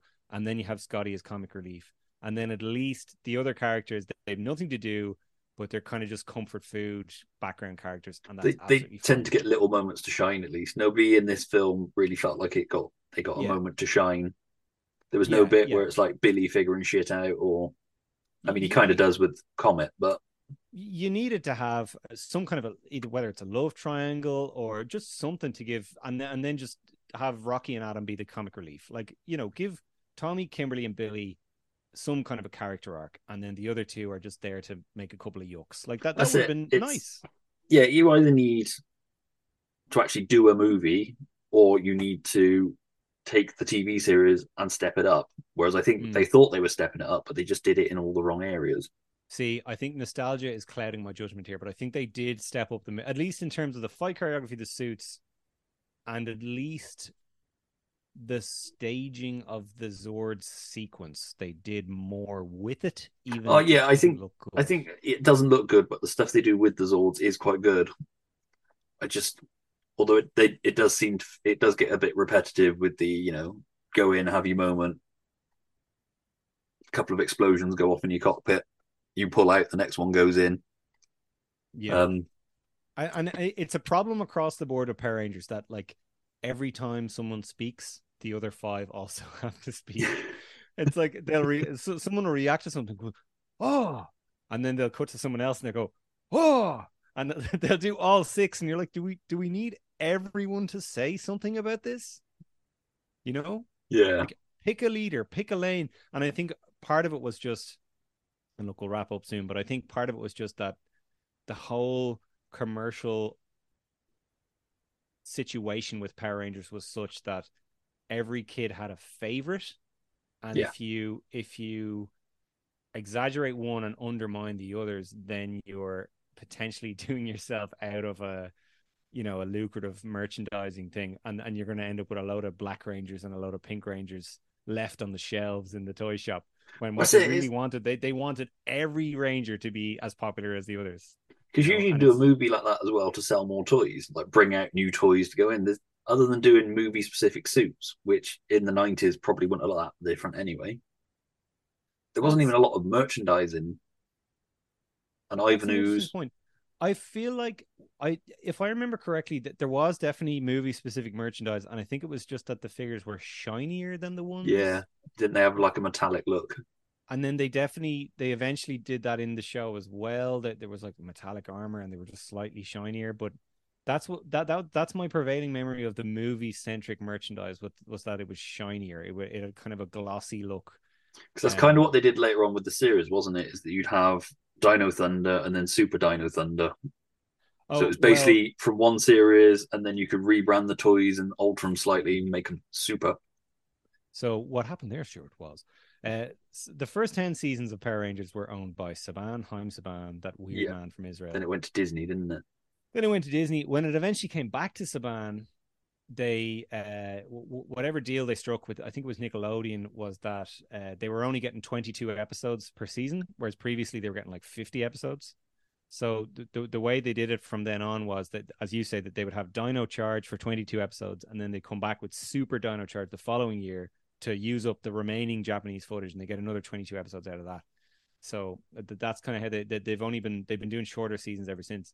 But this year, for the first time ever, the series is called Cosmic Fury, and it is going for the first time since Mighty Morphin. It is going to be the third consecutive season of a Power Rangers show to follow the same cast of characters, and it's the first time, I think, ever that the suits are going to be wholly American footage. Like they were designed by American designers, and the fight scenes where they're wearing the suits are going to be wholly American and not Japanese at all. And Yeah. the only Japanese stuff they're using is the Zord footage. Everything else is American, which is very interesting. I do love that one of the Disney series, the footage they shot, because it's set in like the future or something, and the police SPD. officers are wearing Starship Troopers uniforms. Are they? Yeah, Didn't know that. That's gas. it's great. Actually, I mentioned Forever Red earlier on. If you watch Forever Red, if anyone remembers Big Bad Beetleborgs, do you remember Big Bad Beetleborgs? Yes, I do. It was another Saban situation. It was another thing where they took Japanese footage. Anyway, Big Bad Beetleborgs had kind of come and gone and faded away and into nothingness, but Power Rangers lived on, and they reused some Big Bad Beetleborg suits in Forever Red, and I think there might have been a Kamen Rider thing in there as well. There was a show called Masked Rider. Do you remember that one? Yes, That I was don't think I ever watched it, but I remember it being out. that was Saban's attempt at bringing Kamen Rider, which is this absolutely iconic, like Mickey Mouse level popularity in Japan thing. They tried to bring that over to America. They called it Masked Rider, and they made this goofy family sitcom. But then he becomes this like insect superhero guy. It lasted like a season and a half, I think, and then it just died away. I think they reused some of those suits in Forever Out as well. So Yeah, I mean, they were throwing out. I mean, they even did their own fucking Ninja Turtles series, didn't they? The Next Mutation, which crossed over with Power Rangers. I'm so glad I get to mention this. Mystic Knights of Tir na Nog. Yeah. Do you remember that one? Yes. That was filmed in my hometown, Republic of Ireland, baby. It was filmed right here because we have no unions, so it's totally fine. You can just exploit the film production crews full of Irish actors.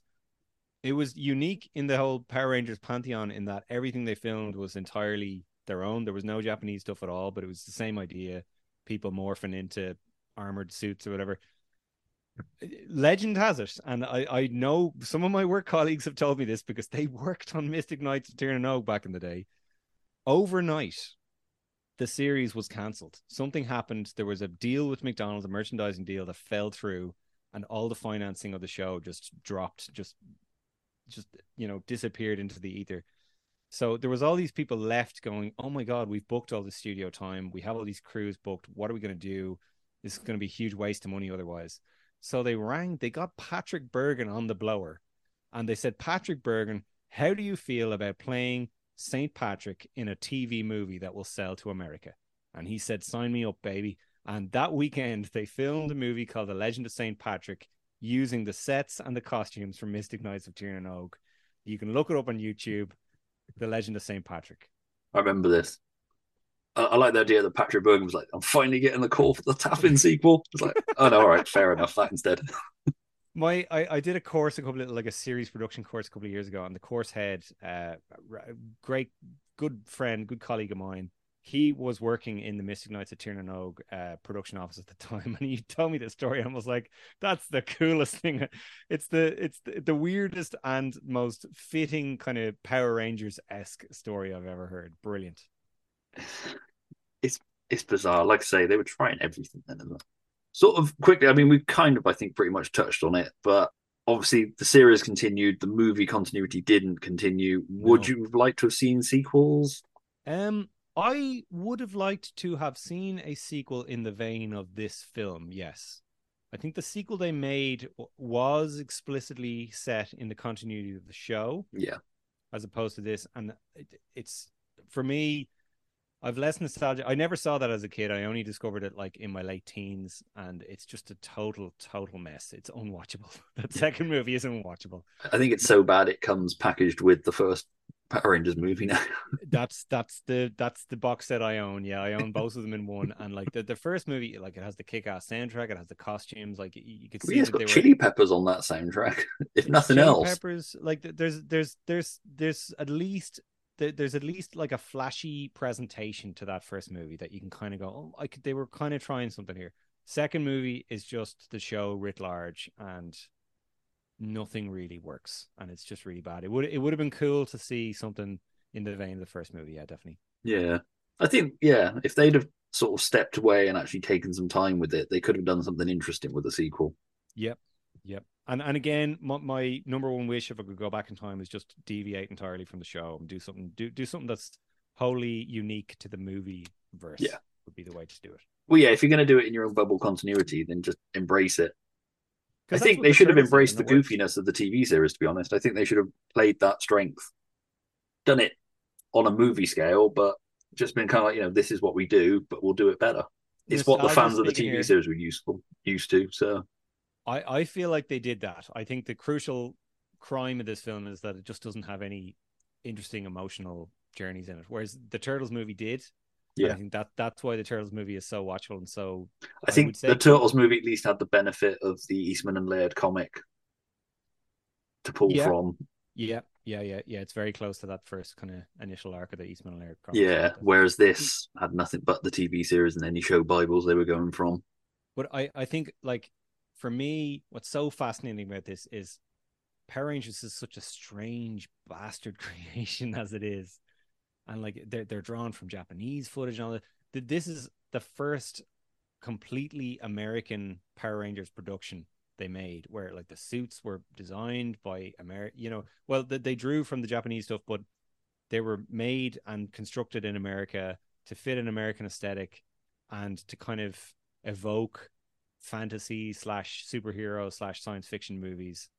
Um, it's a really interesting if failed attempt to do all of that, Yeah, and that's why I love this movie.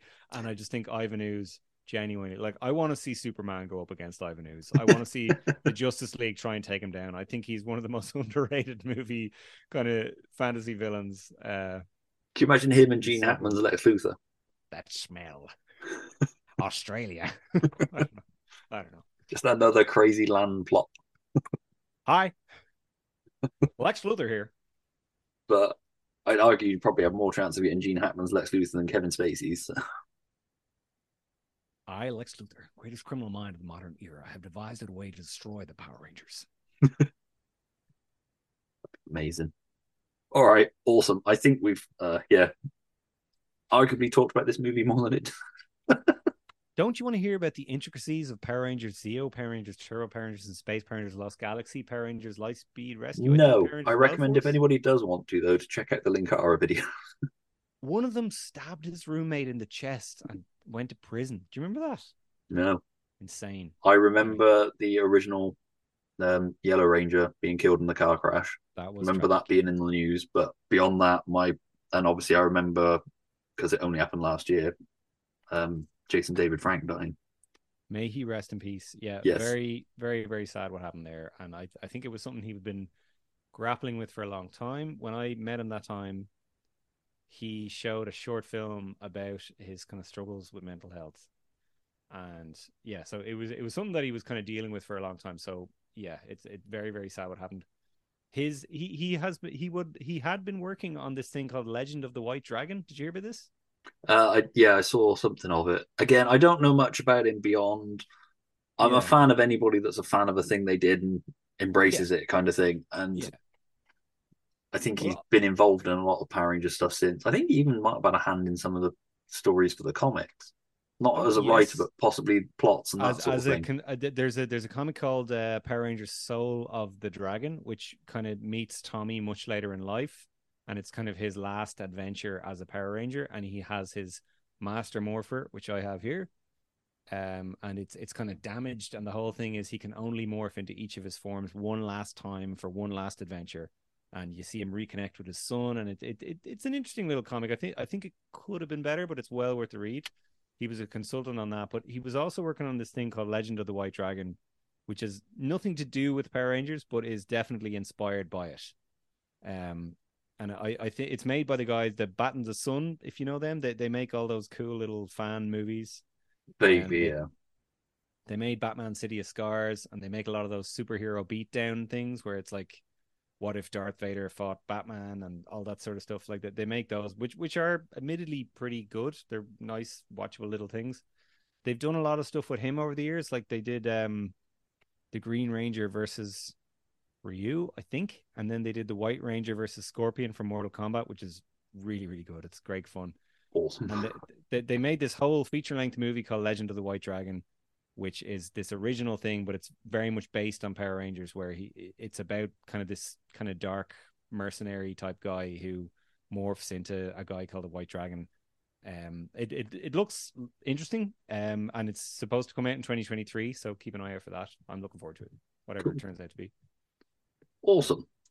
All right, then. Well, I think, like I say, we're done with that. So, What a way to segue. well, unless I don't really think there's anything left to add on the film.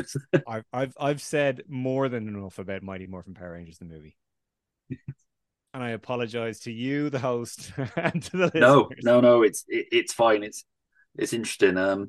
No, Like I say, I'm glad I've now seen this film. At least I can tick it off the list. Kind of thing. All right then.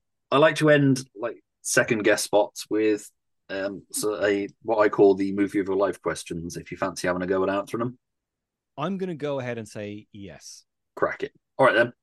So good news. Hollywood's greenlit a movie of your life, and they've given you complete creative control. But they'd like to know the following things: will the movie of your life be fact, fiction, or a mix of the two? Definitely a mix of the two. Why bother with fact? Well, print the legend. Yeah. They want to know what genre is it going to be.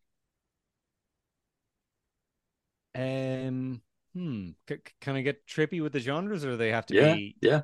It's the movie of your life. You can.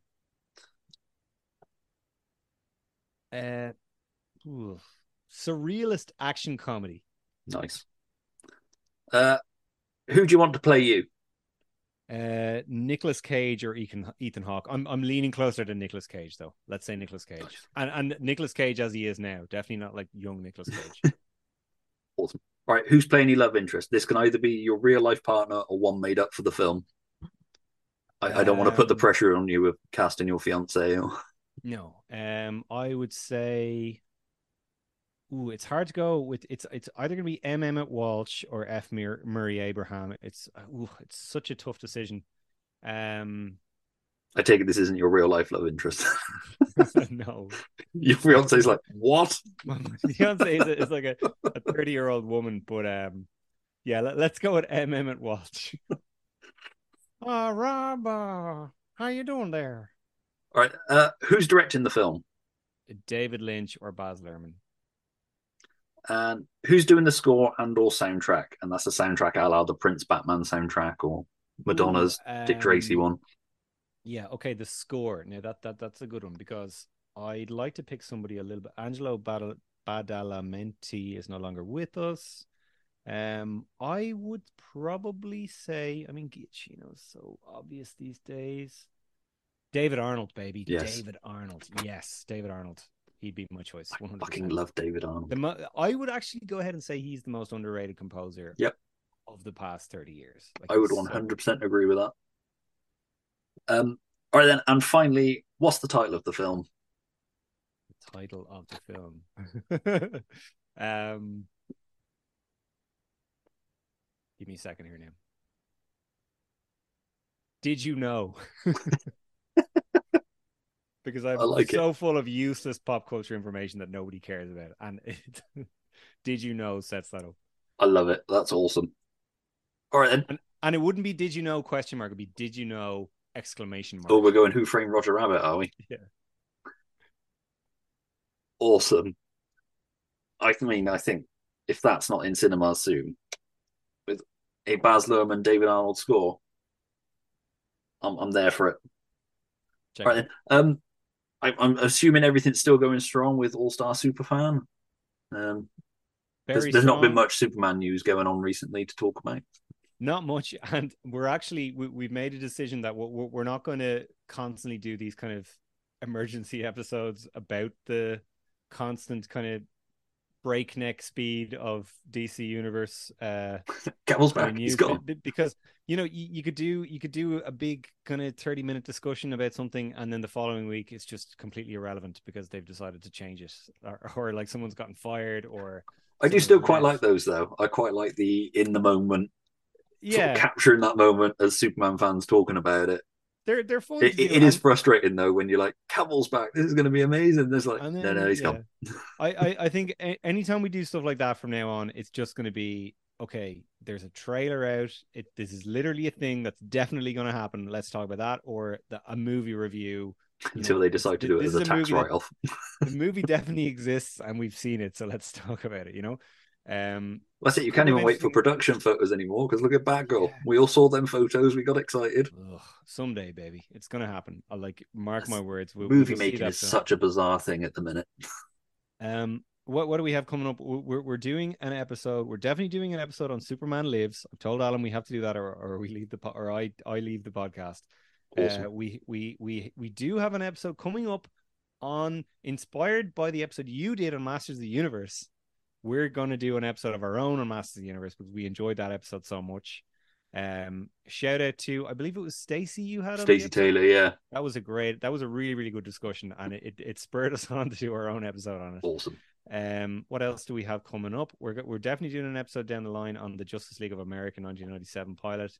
We're doing an episode on our favorite Superman anthology stories, including Red and Blue. If anyone hasn't read it, it's just a lovely kind of comic series full of just like short stories of Superman that are just out of continuity, and that anyone who's watched the Superman movie can just pick this up and read it, and it's a lovely little series. So we're doing an episode on that, and a couple of nice little fun stuff coming up as well. So check us out. We're on all the socials, All Star Superfan, Facebook, Twitter, and Instagram, and check us out. Yeah, no, that's awesome. I mean, I'm waiting for a Bibbo's B movie on Getting Personal. I'm ready for it. I've seen that film. I like it. There's several Dean Cain films as well. We can. There's a whole bunch of Dean Cain movies, man. Fuck. The problem with Dean Cain movies is the Dean Cain-ness of it. He sucks. Yeah. There's the one where it's kind of Die Hard. Have you seen that one? No, I don't think I have. It's like Fire Break or Fire Trap. It's called. Oh yeah. Literally, the DVD cover is just Die Hard. It's Dean Cain's face and a burning building next to it, and it's I think he's like a diamond thief or something like that, and he has to. There's terrorists and there's a fire and it's a big building and it's basically Die Hard. But I have it on DVD, but it was only when I bought the DVD and I went to watch it that I realized that it was the French dub of the movie and there's no option to change it to English. Oh dear. So it might be better, to be fair. It could be, maybe. Dean's best performance. But yeah, all of that and more coming up. Awesome. Cool. Well, cheers for doing this, man. I mean, weird movie, fucking weird movie, but I have enjoyed talking about it. It's quite nice. I left it till as late as possible just because I was like, this horrible danger I'll forget everything I just watched. I have you to thank for this because you've given me a platform to talk about Power Rangers, which I think is one of the strangest pop culture phenomenons of all time. It could only have happened in the 90s. Any later, they just would have released the Japanese show as it was. Any earlier, they would have said, no, this is a bit too strange. And they did. They turned them down a couple of times before they made it. because it was like American kids aren't going to watch this, you know.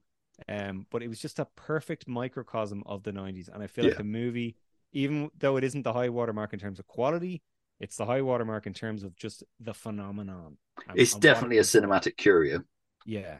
So I was delighted to talk about it. So thank you. No, that's awesome. All right, well, we will do our fake goodbyes and then we'll chat a little bit afterwards. But yeah, cheers for coming on, and I will put all the links in the show notes where people can find you online. But yeah, no, cheers for that, man. I really enjoyed it. Thank you. Cheers, see ya. I heard you're in line to be a ranger yourself one of these days. Nah, that's impossible. Hey, anything's possible. You really think so? I know so. Fred Kelman, the Silver Ranger. It does have a certain ring to it. Fred Kelman, the Gold Ranger.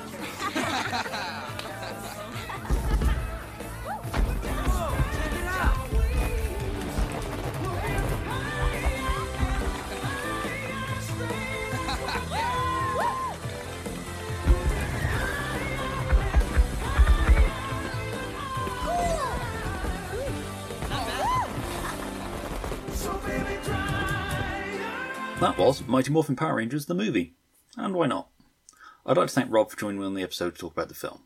Be sure to check out the All-Star Superfan podcast wherever you get your podcasts from, or by checking the links in the show notes. At the time of recording this episode, Mighty Morphin Power Rangers the movie is available in the UK on DVD as part of a double pack with Turbo, a Power Rangers movie. It's also available to rent digitally from Prime Video. We put a shout out on the socials for your thoughts on and memories of seeing the film, and we had a few replies. John Tucker R on Twitter said, "Saw the movie in the cinema when it came out, and I distinctly remember feeling like the movie felt slower and smaller than the show in a lot of ways. Like the evil plot was to make you eat Mr. Bloppy Gunge. Wonder if it had more impact in the US where Nolt House Party didn't air." Sheriff Freak on Twitter said, "I saw it at the cinema when it came out, but not since then, because my mum refused to buy me the VHS for fear of it making me too violent, despite me being allowed to watch the show and every other show and film of its type." Spyhard's podcast on Twitter said, "I was a massive Mighty Morphin Power Rangers fan going in. Saw it with my brothers at the cinema. Whilst it was fun to see my favourites on the big screen, something just felt off for me.